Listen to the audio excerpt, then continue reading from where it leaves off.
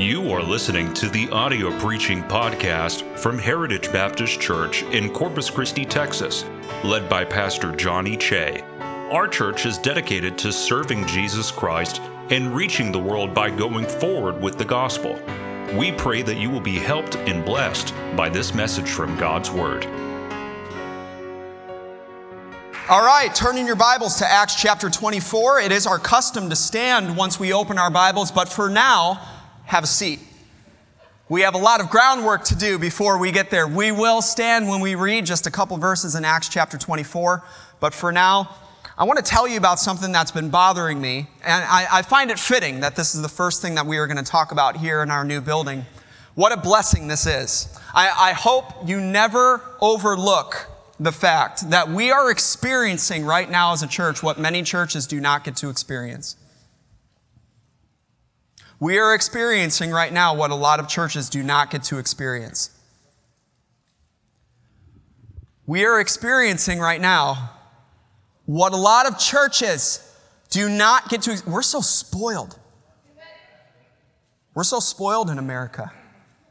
This beautiful place, these soft seats. Maybe next Sunday I'll put those old wooden pews that have the splits in the middle, where if you move just right, it'd pinch you, or pinch, as you say in Texas. People said amen a lot more in churches back then just because they were trying to hide the, no, amen. That's what But along with the encouragement and everything, by the way, I hear there's a bet going on of how long it's going to take before I jump off this the first time.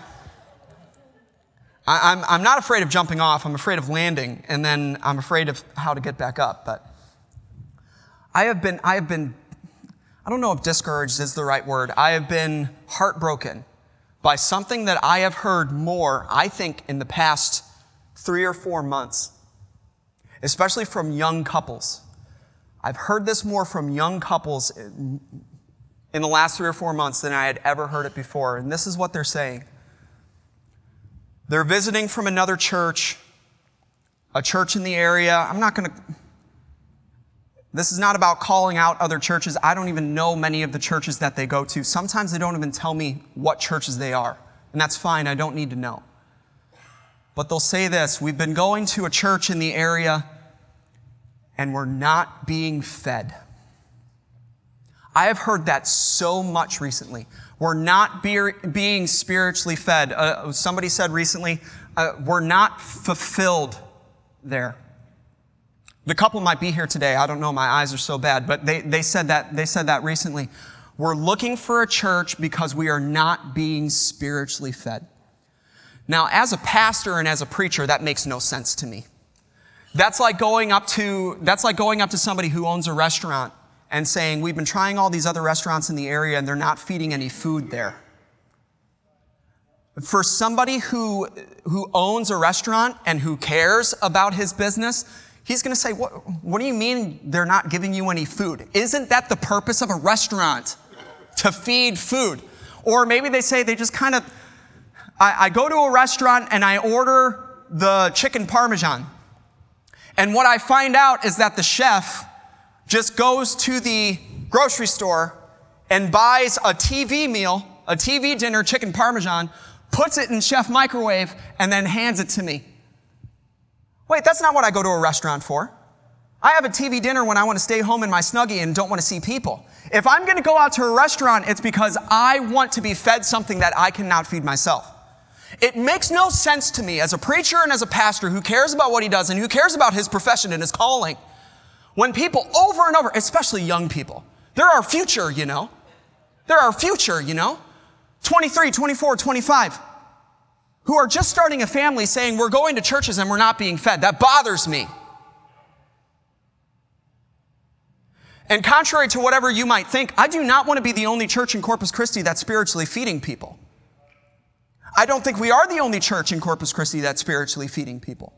We need more and more churches, and we need more and more pastors who will understand if people are going to spend time away from their families and away from the homes on Sunday mornings and on Sunday nights and on Wednesday nights, for goodness sake, they need to be spiritually fed. They need to be different when they leave than when they came. Otherwise, what are you all doing here? Don't you have anything better to do? Brother Eduardo, you're a busy guy. Don't you have something better to do? But the reason you're here is hopefully there isn't something better for you to do because you know and you believe you're going to be spiritually fed. So then I started asking myself, what does it mean to be spiritually fed? And it led me down this kind of spiral of questions that really led to this question in my mind. If we're gonna ask, what does it mean to be spiritually fed in church? Because you can be spiritually fed elsewhere. You can open your Bible anywhere and you can feed yourself spiritually. You can pray anywhere and you can feed yourself spiritually. But God did put a special emphasis on church and on preaching. 1 Corinthians 1 verse 21, he said, it pleased God through the foolishness of preaching to save them that believe. Foolishness means it doesn't make sense to people. Something foolish doesn't make sense to people. But it pleased God. What the Bible says is nothing on this earth at this time brings more people to the saving knowledge of Jesus Christ than what I'm doing right now. Hopefully what I'm doing right now, because I would submit to you that not every person who names himself a preacher is a preacher.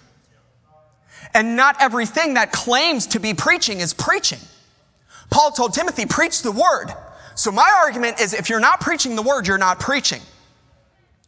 But if the question is, how are we, or what does it mean to be spiritually fed in church? The question really is, what is preaching? What is true Bible preaching? And what I want to do, and there's a lot of different answers to that question, Brother Danny. You could easily say preaching is the imparting of God's word for the purpose of a decision, and you would be right. There's a lot of different, if I made a survey and said, write down what is preaching, a lot of you would give right answers, though they were different. All I want to do is I want to look at one story in Acts chapter 24, and I want to submit to you one possible answer. If you agree with the answer from Scripture, if you agree that the answer I submit to you is a correct answer for the question, what is preaching? Or what does it mean to be spiritually fed in church? Then I will go further and say, there are decisions you need to make. There are decisions you need to make today if the answer I give to you is a correct answer. Deal? If it's an incorrect answer, that's your choice. You can leave and say, I do not agree with that opinion. And that's perfectly fine. And you're going to see in the text that the person who heard preaching disagreed with it. And they walked away. And they did not change. Well, they did change. They got further away from the Lord. See, we're about to answer what preaching is, but let me tell you what preaching always does. Preaching always gives you a choice to draw nearer to God or further from Him. If you could ever walk into a church and leave the same way you came, preaching did not occur. If you come and you leave closer, it's because preaching occurred. Because what preaching does is it presents a choice for you to come closer. If you ever go to church and you leave further, it's because preaching occurred. Because you can never say no to the Lord without going further from Him. Wherever preaching occurs, it will present a choice, and you will either leave closer or further. That's what preaching does, but we're trying to answer what is preaching. And I'm going to use this story. Before I get to the story, however, and before we stand and read, let me give you a little bit of background. Saul of Tarsus is converted and becomes Paul. He takes a different name. He switches from a Jewish name to a Greek name. Jewish name Saul goes to the Greek name Paul. And he starts preaching, and he starts doing missionary journeys.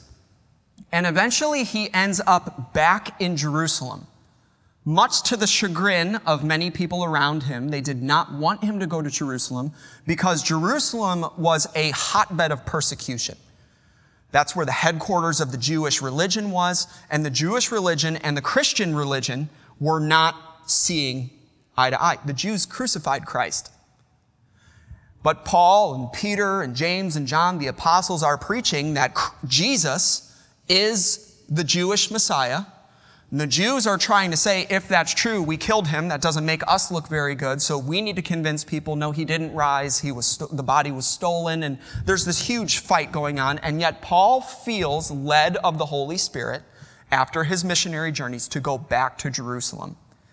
He goes back to Jerusalem and he enters into the temple, and some Jews find out that he's there and they start causing an uproar. They start blaming and they start accusing Paul that he defiled the temple by bringing a Gentile into the temple. And pretty soon the entire city, the Bible says the entire city is in an uproar. And they drag Paul out of the temple and start beating him. It's a riot. It's a full-on riot with thousands of people, with the lucky ones around Paul kicking, pulling, punching, spitting, biting. The Roman government is the law enforcement right now, so they step in. When the Romans come in, they start saying, the Jews start saying, okay, back off, back off, back off. We don't want to cause trouble for the Romans. And the Romans ask, what is this? What did he do? What's going on? And some people over here are saying, well, he did this. And other people are saying, well, he did this. And there's complete confusion. The Roman captain assumed that Paul was this Egyptian guy who had caused a riot earlier. So he's like, just arrest the guy. I'm pretty sure I know who he is. Just arrest him. So he arrests him, and he starts dragging this bruised, bloody, bleeding Paul into the castle, into the Roman garrison castle. And Paul says, before I go, can I address the people? And he said, how are you going to address the people? You don't even speak their language. Aren't you that Egyptian guy? And he says, no, that is not me. And so he gives Paul an opportunity to turn around on the steps leading up to the castle. He gets everybody's attention that was just beating him, and he starts speaking in the Hebrew tongue. And he tells them, guys, I was a Jew too. In fact, I was a Pharisee.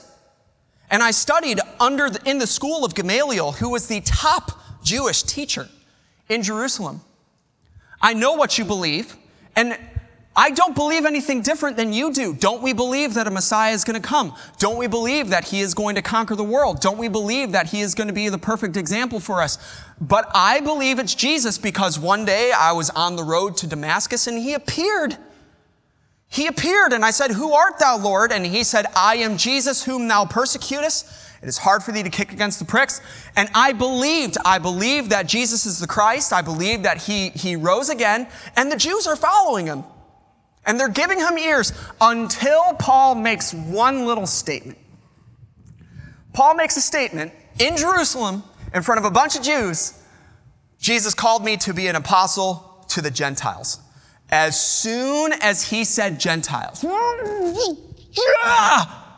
they freak out and they say, away with this man. It's not fit for men like him to live on this earth. The Romans are done. Here's all the Romans care about. The Romans controlled everything. But they were so powerful that they let the Jews keep their little puppet government. They thought it was cute. All the Romans said is, would you keep the peace? That's all I want you to do. Well, the peace is not being kept, and so the Romans are getting really angry.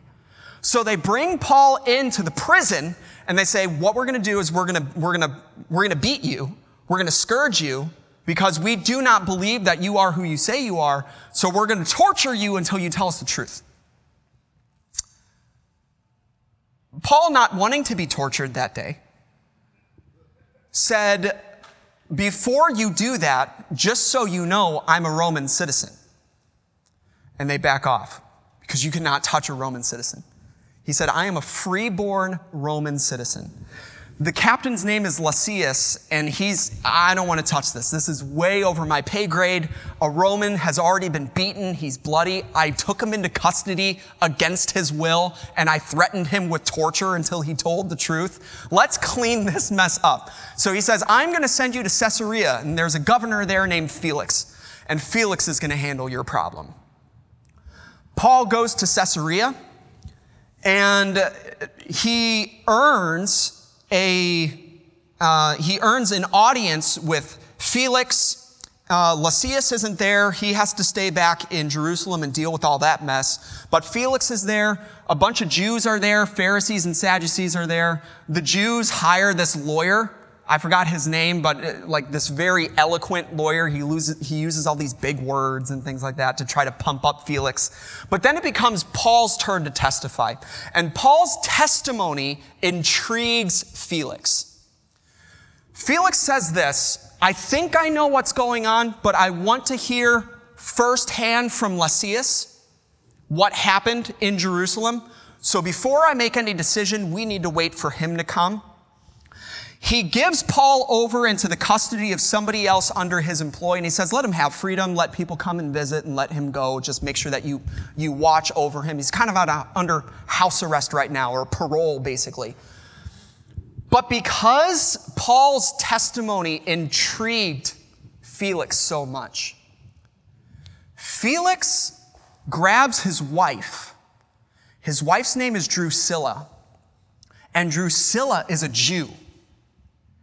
And he says, I want Paul, me, and my wife to have a secret meeting. And I want to learn more about what is going on. And that's where we're going to pick up the story.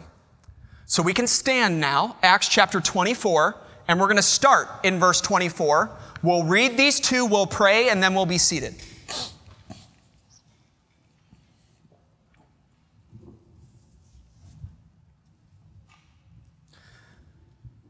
The question is, what do Felix and Drusilla want to meet with Paul about? Do they want to talk to him about finances? Do they want to talk to him about the latest games that are going on? What we're going to find out is that Felix and Drusilla want Paul to teach them more, quote, about faith in Christ. More about the faith of Christ. Let's read it, verse 24. And after certain days, when Felix came with his wife Drusilla, which was a Jewess, he sent for Paul and heard him concerning the faith in Christ. What they are saying, in one way or another, is, hey, Paul, will you preach to us? That's like saying, sick him to a bulldog, right? Paul, will you preach to us? All right, we're not going to read verse 25 yet. The question is, what is Paul going to preach? What is Paul going to preach to Felix and Drusilla? Heavenly Father, bless the preaching of your word and let it come forth clearly and boldly. Let it change lives for the better. We ask this in your name. Amen. Thank you. You may be seated. What will Paul preach to Felix and Drusilla? There's a lot to preach. I'm going to talk to you about relationships. No. I'm going to talk to you about how to handle your finances in the 18th century or whatever it was, 16th century, 15th. It was a long time before that. I'm not a good historian. Don't worry about it. What is he going to preach? And the first thing that you see in verse 25, he has a 3-point message. And point number 1, do you see what it is? What's point number 1? What is it? You got to speak louder. It's a big room. Righteousness. What is righteousness? Righteousness is perfection in God's eyes. Do you know what religion is? Religion is man's way of pleasing God. And man's way of pleasing God is really this: have your good outweigh your bad. Righteousness is God's way of pleasing him. And here's what that is: all good, no bad. That's a lot different. People always say, I think I'm good enough to go to heaven. Going to heaven isn't about being good enough. It's not about being good at all. It's about being perfect. And Paul's first point in his message is you're wanting to know about faith in Christ. Before we can ever get to faith in Christ, we need to talk about the fact that there is a standard. There is a standard of perfection in God's eyes that must be met if you're going to have a relationship with him. And then certainly he's going to go on and say, only one man has ever reached that. Only one man has ever reached that, and that is Jesus Christ. The Bible says there is none righteous, no, not one. Nobody is perfect. Only Jesus, it says, he knew no sin. Only Jesus, it said, he was tempted in all points like as we are, yet without sin. But as far as man is concerned, born of woman, as far as man, save Jesus Christ, as far as man is concerned, we have all fallen short of that standard of righteousness that is required in order for you to have a relationship with God. That's his first point. What's point number 2? He reasoned with them of righteousness and of temperance. Why temperance? Why didn't he reason with them of righteousness and humility? Why didn't he reason with them about righteousness and grace? Why didn't he reason with them about righteousness and mercy? Why temperance? Temperance is self-control. Temperance is telling your flesh no when your flesh wants something wrong. You can say this: temperance is killing lust. Now, lust isn't only sexual. Lust isn't only sensual. Lust is any desire that is improper. And that can be toward anything. You can lust after anything. You can lust after material things. You can lust after people. You can lust after money. You can lust after a lot of different things. Temperance is killing lust because your flesh is like that spoiled little brat in HEB Plus that says, I want a Snicker bar, and when the mom and dad say no, they throw an absolute fit. Mom and dad, you got to kill that. Not literally. You have to kill that fit. And our body, our flesh is like that. Our flesh sees something, thinks of something, hears of something, and we say, we want that. There's nothing wrong with desires. But if the desire is incorrect, if the desire is improper, if it is not going to bring glory to God, that is lust. And temperance is telling your flesh, no, you're not going to have that. Even though I could give it to you, I'm not going to give it to you. That is temperance. Why preach on that? Out of all the other things. Well, you have got to know Felix and Drusilla's story. Let's talk about Felix first. Felix was a slave, but he was freed by the Roman emperor. I almost jumped down. I at least want to get one service pass without jumping down. He was a slave, freed by the Roman emperor. When the emperor freed him, that knit Felix's heart to the emperor. He was extremely loyal to the emperor. He said, I will serve you for the rest of my life as a freed slave.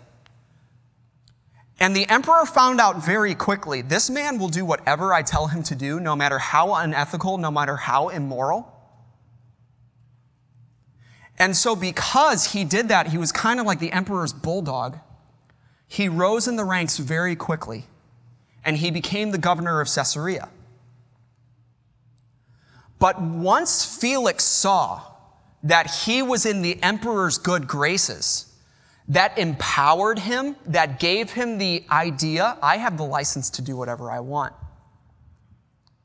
So he would accept bribes. He would be horribly unjust. If he didn't like somebody, he'd just find a way to wipe him out. If he wanted something, he'd just take it. A historian said of Felix, he exercised all imperial functions with the soul of a mercenary.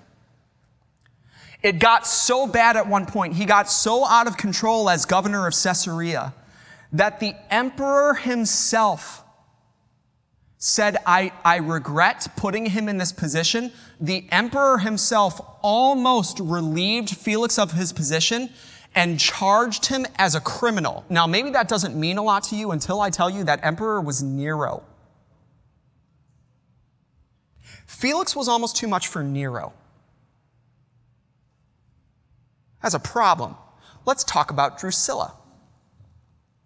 Drusilla was a Jew. She was the great-granddaughter of Herod the Great, the one who ordered the deaths of all the newborn babies, 2-year-old males and under when Jesus was born. That was her great-granddad. She was born into a royal but dysfunctional and immoral family. Her brother and her sister were involved in a relationship. Her dad, I believe Herod Agrippa, her dad forced her into a marriage at 14 with a man for political purposes. She was not happy in that relationship, so she employed a sorcerer to seduce Felix, who was about 20 years her senior. Felix had already been married twice before. He was currently married to his second wife. But when this 16-year-old girl starts seducing him, he leaves his wife and he convinces Drusilla to leave her husband, and they get married. That is the couple that told Paul, preach to us. That is the couple, this immoral, selfish, adulterous couple that Paul says, you want me to talk to you about Christ. First of all, there's a standard that needs to be met. And nobody's met that standard. Nobody's met that standard other than Jesus Christ. But let me talk to you about temperance. Let me talk to you about the fact, see, are you following? Paul didn't just skirt by the fact that nobody has met that standard. He didn't just speak about sin generally. Can I do this? He didn't just speak about sin generally. He didn't just say, well, we've all failed. We all have shortcomings. He didn't say that. He diagnosed the main sin that Felix and Drusilla were committing, and he confronted them about it. I understand that adultery was one of their sins, but what caused them to live in adultery? No self-control. I understand that he accepted bribes, and bribery is a sin, but what is the root of that? No self-control. I understand that he lied and extorted in order to get into, and those are sins, but that's the fruit of the tree. And you can pluck the fruit all you want, but unless you get to the root of the problem, more fruit's just going to come. And Paul diagnosed the root of the problem, and he reasoned with a man who lived a life of deceit about the standard of honesty that is required in order to have a relationship with God. He reasoned with them about the standard of purity and then said, from what I hear, your lack of self-control has led you not to a life of purity, but to a life of immorality. You're living in adultery at this moment. He reasoned of chastity with somebody who's living in adultery because of and he called it out. You all have a lack of self-control. And I can go on and on. But he made it very real to them, did he not? He got down right on their level and said, this is the problem. This is the standard. You've fallen short. But let's not just say you've fallen short. Let's say why. Let's say why you've fallen short. Now, I do not picture Paul standing up and just, you're horrible, you're this, you're that. Remember, Paul said, I'm the chiefest of sinners. In Paul's mind, there was no greater sinner than he himself. But it did not stop him from saying, guys, this is the problem. This is your problem. But he doesn't stop there. What's the next one? His third point. Judgment to come. Imminent and inescapable punishment upon those who have not met God's standard. Now, do you think he stopped there, or do you think he said, hey, there is a way to escape it? There is a way to escape judgment to come. For whosoever shall call upon the name of the Lord shall be saved. Remember, they asked about faith in Christ, right? They asked about faith in Christ. He had to address some things before I get to faith in Christ. But now that I've addressed those things, if you put your faith in Christ, you will be saved from the judgment to come. You have a choice, Felix, and you have a choice, Drusilla. You can keep your sin or you can have the Savior. But what he's saying in point number 3 is that choice will not always be yours. Time is running out. It is appointed unto man once to die, and after this the judgment. And you don't know when you're going to die, ma'am. You don't know when you're going to die, sir. Tomorrow's not promised. The next hour isn't promised. We all know people who we talk to one day and the next day they're gone. We are not promised that. So then what is preaching? Now, if you were to ask Felix and Drusilla at that point, and if I were even to ask some of you, you might say, preaching's rude. Preaching's rude. Preaching is one sinner accusing another sinner. Preaching is one man who's failed in many ways on his own, judging another person for how they have failed. What right does Paul have to reason of a standard that he failed to meet, as well as Felix and Drusilla? What right does Paul have to reason with them of temperance? This is your problem, when somebody very well could have looked back at Paul and said, well, this is your problem. Right? Whenever you're pointing at somebody, you've got 1, 2, 3 fingers pointing back at you, right? So point this way. Whenever you point at somebody, point this way. You are sinners. You are sinners. So then what is preaching? People would say preaching is rude. People would say that preaching is, where am I in my? Oh yeah, I've done all of that. This is great. This is going fantastic. People would say that preaching is somebody prying into somebody else's business. That was Felix and Drusilla's life and their choice. What right does Paul have to pry into that? So I heard you all are living in adultery. Now, I'm not saying that he did that, but do you think he didn't just skirt by it? You can't talk about temperance with a couple who's living in adultery without kind of talking about the elephant in the room. Now let's talk about self-control. Now, I'm not talking about you two. You two are doing great. He obviously confronted it. Now remember, if you want to call preaching rude, and if you want to call preaching as one sinner judging another, I never want to come across rude. I know sometimes I do. I know sometimes I call out sin, and I'm a sinner too. I know sometimes there are times where people come up after a message and they say, have you been following me this last week? And no, I haven't. No, I haven't. I don't have the time. I can barely follow myself. And I'm not, are you judging me? I understand that if I judge somebody else, I'm opening myself up to judgment. I understand that. But the Bible does say judge righteous judgment. Tell people what is true and tell people what is right. If you want to call it all those things, you can. But remember what preaching is meant to do. What is preaching meant to do? Preaching is meant to present you with a choice, Brother John. Preaching is meant to present you with a choice to either draw nigh to God or reject Him. And church, how can you present that choice without first saying there's a standard that has to be met if you're going to draw near? Not everyone can just draw near. Are we following? Men, I need your help. Are we following? There we go. Remember in Leviticus chapter 10 when Nadab and Abihu tried to draw near, but they were wrong with God? God struck them dead. Yes, there is an invitation to draw near, but wait a second. Before you draw near, you need to know there's a standard that has to be met. So how can preaching occur without speaking of that standard? And then how can preaching occur without telling people you've fallen short of that standard, and so have I? We've all fallen short of that standard, and generalities don't help. They don't help me. Generalities don't help me. Get specific. We have some doctors in here. If you knew that you were sick, you didn't know what was going on, but you knew that you were sick, your body's not responding, and you even feel in your mind that you are dying, and you go to the doctor and you say, doctor, what is going wrong? Do you want him to look back and say, well, we all can feel healthier? Well, no, duh, doc. Well, we all can live a little better. Just go home and do your best to live better.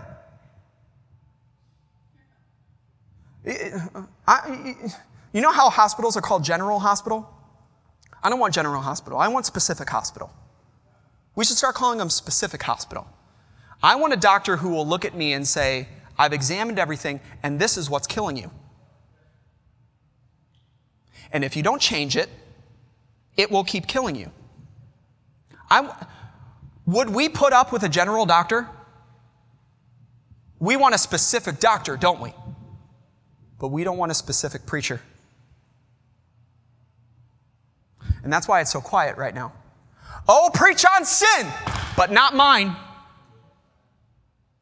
Oh, preach on sin, but not the sin that my kids are involved in. Tell you what, after service, this is my office right here.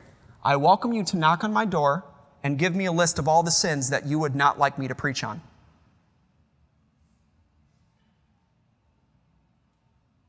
If a preacher, if a choice is going to be presented, in order for us to draw near, a preacher must talk about the standard. A preacher must say we've fallen short, and a preacher better be specific. This is what is keeping you from that. And if you deal with it, okay, the next, a preacher must talk about the deadline. There is a deadline coming. There is judgment coming in order for you to make this change.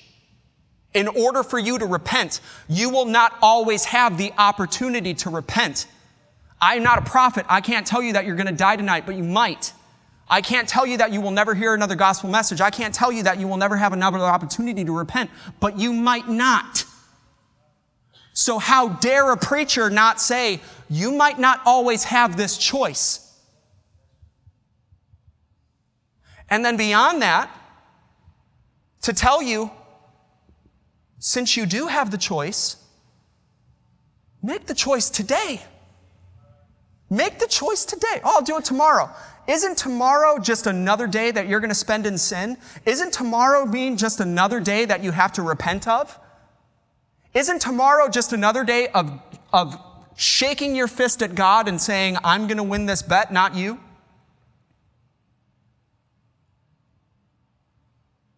Because remember what they asked. Teach us about the faith in Christ. Here's my question. What point is there to have faith in Christ unless we understand we've fallen short of the standard?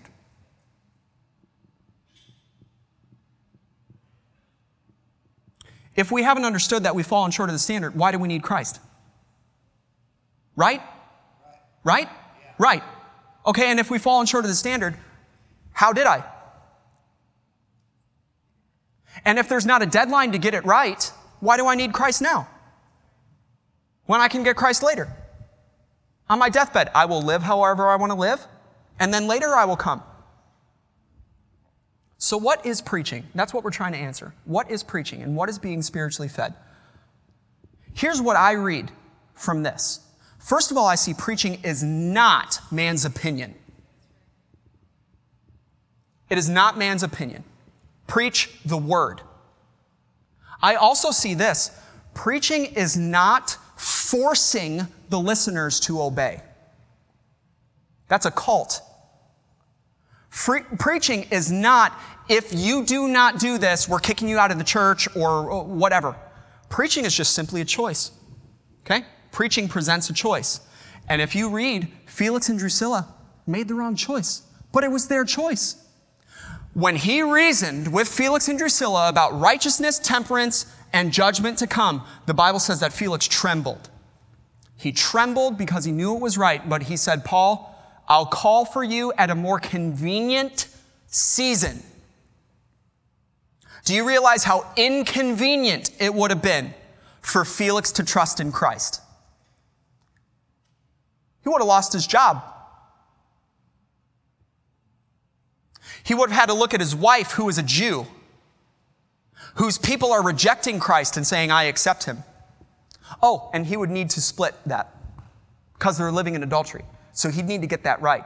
Paul, I know it's right, but do you realize how inconvenient that is right now?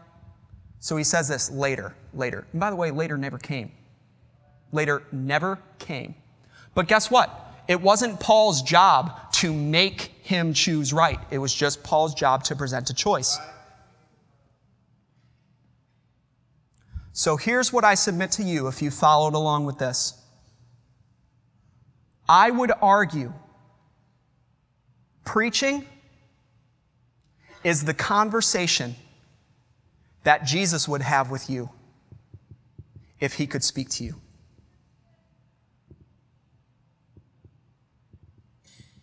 If Jesus walked into the back of this room today and he identified himself and we knew he wasn't a charlatan, we knew it was Jesus Christ the Lord, would you get in line to speak to him? Would you hang on every word that he said? Would you give anything to have even just 5 minutes to talk to him and let him talk to you? Yes, yes, yes. Let me ask you this. If you got to sit across from Jesus and Jesus knew that there was a standard that needed to be met in order to have a relationship with the Lord, would Jesus not bring that up? Would he not tell you? And if Jesus knew specifically what was causing you not to meet that standard, would he skirt by it? Would he speak about it generally? And if Jesus, remember, Jesus is God, he knows when you're going to die. If Jesus knew there is going to come a time where you're not going to have this choice anymore, would he not warn you? Would he not plead with you to make that decision? What do you think you're going to talk to Jesus about for 5 minutes? The weather? Or do you think he's going to say, I want you to trust in me, okay? I want you to trust in me. But before I can ever get you to see your need to trust in me, I've got to tell you there's a standard that you have failed to meet. Let's talk about why you failed to meet it. Let's talk about the fact that there is a Savior that can forgive you of that sin and forgive you of that failure if you repent, and repent means to turn from your sin and to turn to me. But young lady, young man, you will not always have that choice. Would Jesus not have that conversation with you? Then how dare Paul preach anything different? To preach anything different would be a disservice. If you want to call it rude, you are the same person who would see what Jesus preached to the Pharisees and say, man, Jesus was incredibly rude. Jesus was very un-Christ-like.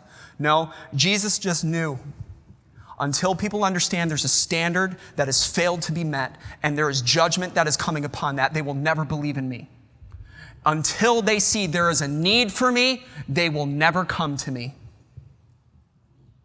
And I'm appreciative that you're here and maybe you wanted to learn more about Christ and maybe you wanted to learn more about Jesus. Before you can ever learn about that, you better understand there's a standard that we have all failed.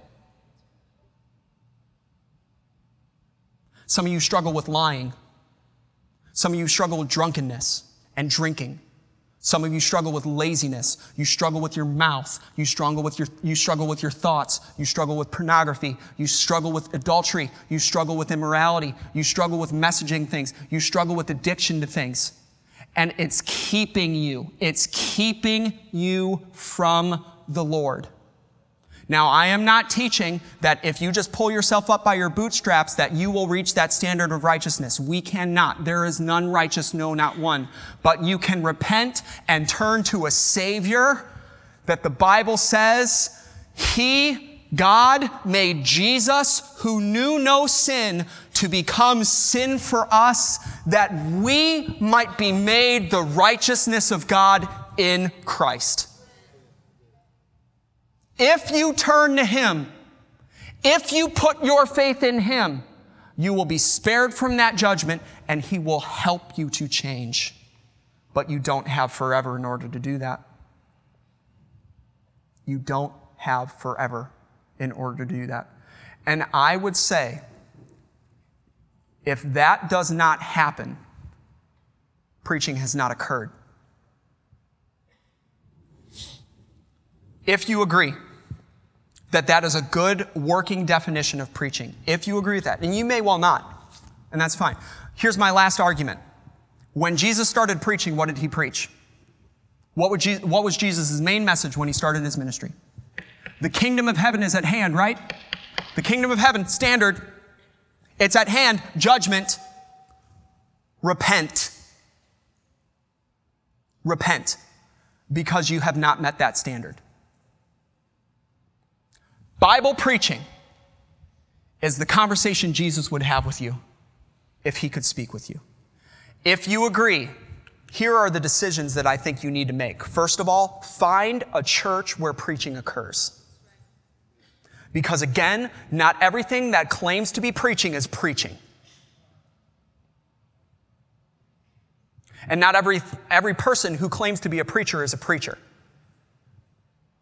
And I'd be very careful about calling myself a preacher unless I had the boldness to tell you there's a standard, there's a failure, there's a judgment to come, and there's a Savior who will help you be reconciled to the Lord. That is what a preacher does. Find a church where preaching occurs. And Heritage Baptist Church, the moment I stop preaching, don't you leave, you get me out. And you bring a man in here who loves you enough to have the conversation that Jesus would have with you. Number 2. First of all, find a church where preaching occurs. Number 2, listen. Listen to it. Number 3, consider your choices. Because preaching always does present a choice. What's your choice today? Keep your sin or have the Savior. Keep your sin or have the Savior. And you don't have a lot of time to make that decision. It's your decision. We're not going to force you. It is your decision. Consider your choices. Number 4, choose right. Choose right. Last one, stay. Stay in that place. It's not going to be perfect, and the preacher certainly isn't going to be. But stay where you're being spiritually fed. Stay in the place that is going to challenge you to make a decision every single time. Find it, listen, consider your choices, make the right choice, and stay. That's what preaching is. And I preach that because I want our prayer, along with whatever the Holy Spirit spoke to you about, I want our prayer as Heritage Baptist Church to be, oh God, until you come back, let preaching happen at Heritage Baptist Church. Thank you for listening to our audio preaching podcast. For more information about our ministries, or if you would like to get in contact with us, please visit our website at heritagebaptistcctx.org. May God bless you as you go forward with the gospel this week.